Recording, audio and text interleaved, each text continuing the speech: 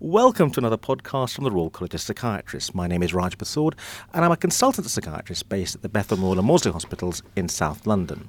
Joining me today is Professor Paul Bebbington, Head of the Department of Mental Health Sciences at University College London, and he and several co-authors have produced a fascinating paper, the title of which is Perceptions of Disadvantage, Ethnicity and Psychosis, and this is published in the March edition of the British Journal of Psychiatry. Now, Paul, to begin with, there's been a lot of interest recently in this link between psychosis and ethnicity. Could you give us a sense of the background to this paper in that respect? Yes, there's been accumulating evidence that around the world there are certain groups of populations which have higher rates of psychotic disorders than the base population rate.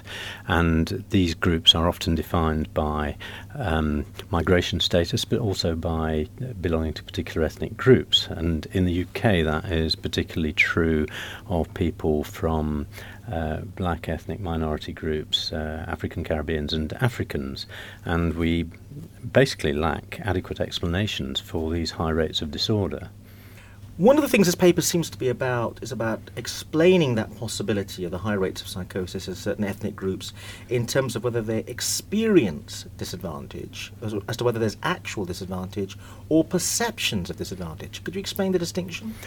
Yes, well, there is no doubt that there is real disadvantage in ethnic groups, and the degree of this disadvantage and the type and form of the disadvantage varies according to the particular ethnic group and its circumstances. It is also the case that there is an element of appraisal when anybody is exposed to disadvantage. The way they handle that disadvantage within their minds obviously impacts on the way the disadvantage will affect them. And so there is a perceptual element to disadvantage. Perceived disadvantage may not map completely onto actual disadvantage. What's the theory as to why actual disadvantage might be linked to psychosis? Well, disadvantage creates all sorts of changes in the way you think about the world. To take one crude possibility, which is nevertheless a possibility that we do talk about, which is that if you feel yourself at a disadvantage, it's possible to think that arises because other people are not allowing you to achieve things, and that they're holding you down in some way. And it's also possible that they're holding you down specifically because of some of your attributes, but nevertheless they're acting against you. And this obviously is the basis of paranoid set in the way that you think. And so one idea is that the paranoid set can be gradually increased and exaggerated to the extent that it partakes of the sorts of paranoia that you see in frank psychosis. So the idea there is that the pattern of thinking generated by the disadvantage will eventually lead to psychosis. So that's one relatively straightforward interpretation of disadvantage and its effect on the emergence of psychotic symptoms. Okay, tell us about the actual study then. What's the sort of research methodology here? Well, it's a study of first episode psychosis, and it was carried out. The data that we analysed were based on two centres, one in London, one in Nottingham, and it involved creating a cohort of people experiencing a first episode of psychosis. This is obviously important because you're more likely to be able to winkle out potential causes if you look at people who haven't previously been ill than if you reach them after they've had 2 or 3 episodes and lots of treatment and so on. So it was a large study with several hundred people in it, which enables some of these things to be analysed, and it's being very productive, and it's generating quite a lot of well-cited scientific papers at the moment of all aspects of the attributes of psychosis in first episodes. Could you give us a sense of how disadvantage was measured and perceived disadvantage? Did people just get asked a question about that? Okay. Well, there was basically a questionnaire which was developed for the study and which established people's views on the extent to which they felt disadvantaged compared to other people in the population of Britain. And they were also asked to attribute the disadvantage to sort of possible causes. And so, of course, what you have here is an estimate both of the degree of disadvantage and also a description of how it was attributed. And that obviously increases the richness of the information which you get. And what were the results of the study? Well, basically we had two initial hypotheses. One was that it was the disadvantage elicited the sorts of paranoid ideation which I described to you, and that therefore the effect of disadvantage is to shift the ethnic minority population to the right in terms of their propensity to develop paranoid styles of thinking. And obviously, under those circumstances, some of the members of the population, rather more members of the population, will find themselves beyond a threshold at which it becomes possible to identify them as having psychosis. So that was the idea that there is actually a paranoia-inducing experience. Of course, it is the case that causality could work in either direction. So if you already have a paranoid set, then any adverse experiences may well be interpreted in the light of that. The other sort of important thread, the alternative hypothesis, is that disadvantage actually creates a slightly different mindset in the person who's experiencing it, which is that they rather go along with the idea that they're disadvantaged because they lack assets and attributes. In other words, they put themselves down in the face of disadvantage. They assume that the disadvantage is in some way justified. So there are these two alternative explanations for the disadvantage in the person's mind. And the question is, which of those interpretations is more likely to be conducive to the emergence of psychosis?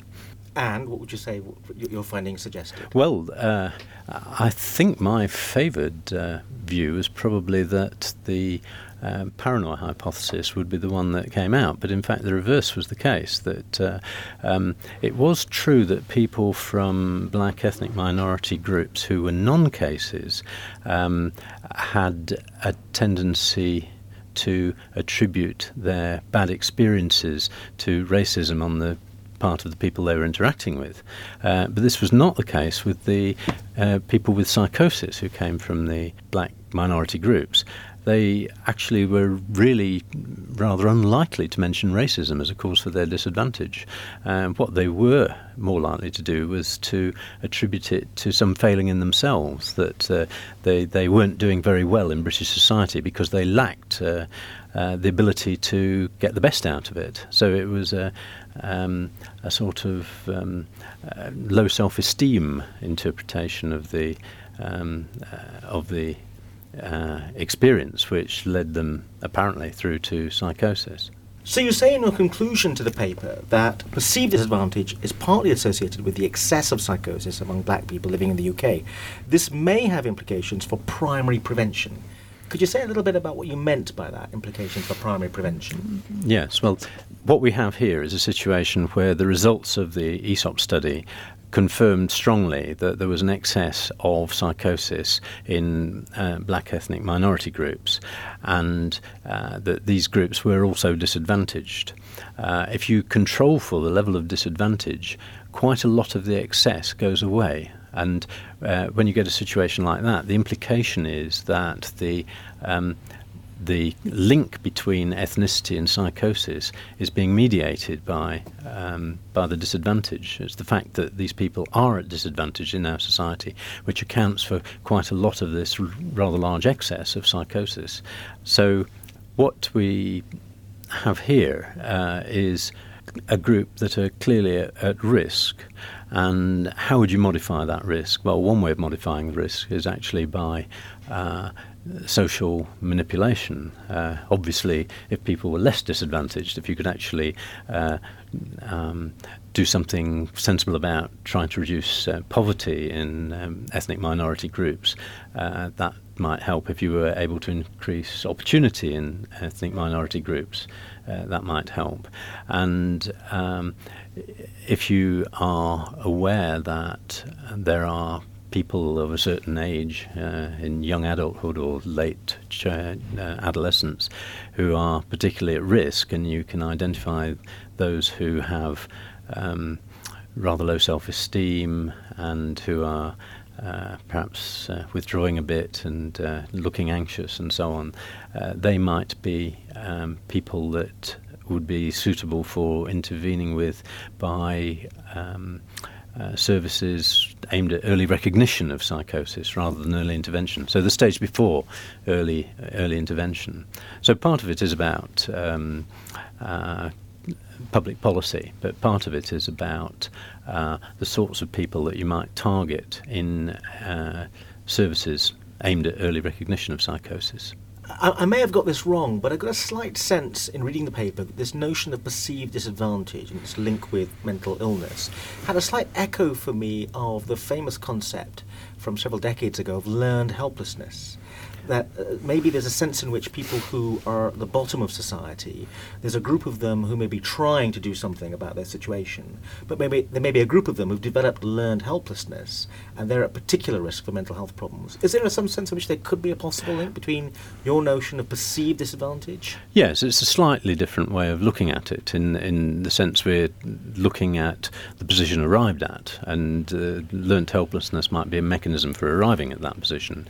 The position arrived at is one where you have a very low opinion of yourself, and that this actually shapes the whole way that you interact with people, and it also is mediated through changes in affect, because obviously when people are have a low self-esteem, their affective tone tends to be considerably reduced as well, and we're thinking quite strongly these days that reduced affect is actually part of the process by which psychotic symptoms come to emerge. One of the great puzzles about the Afro-Caribbean and psychosis story has been that when people have done research back in Jamaica or parts of the Caribbean, they have not found very high rates of psychosis. Yes.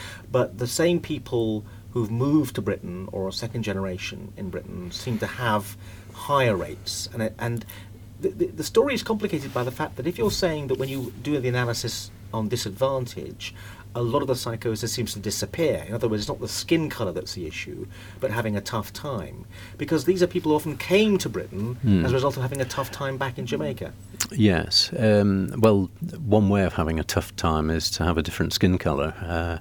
Even these days, that it makes quite a lot of difference.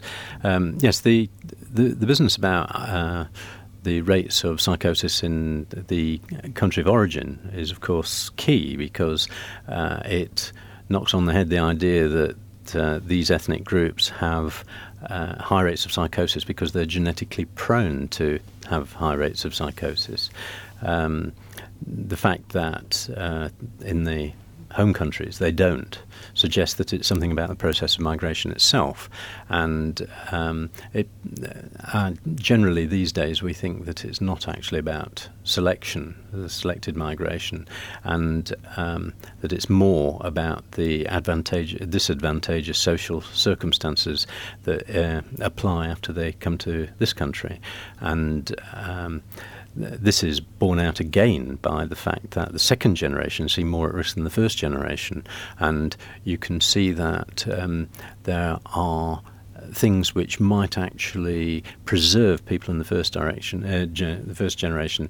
to a certain extent from developing psychosis, which are actually removed for the second generation. The second generation don't have an option; they're British, they're in Britain, whereas the first generation come from abroad and they retain some of their cultural identity, and they're also motivated to do well in the host country, and they perhaps haven't had the length of experience of not doing well, which the second generation actually do have. This is probably a slightly abstract philosophical question, but I mean the interest when you have high rates of an enigmatic disorder like psychosis, when you have high rates in a particular group of people, a lot of people get very excited by that because it may be if we research that group of people, we get a good clue to etiology. But is this territory of why there's a high rates in ethnic minority groups in Britain a territory where there's a kind of warfare going on between social psychiatry and biological psychiatry, because both groups are coming at this and coming with slightly different accounts of what's going on? Potentially. The problem with the immigrant story is that generally it looks more like a social process than a genetic and biological process. But you're a social psychiatrist, so you would say so that. I would say that, yes. But I mean, we're not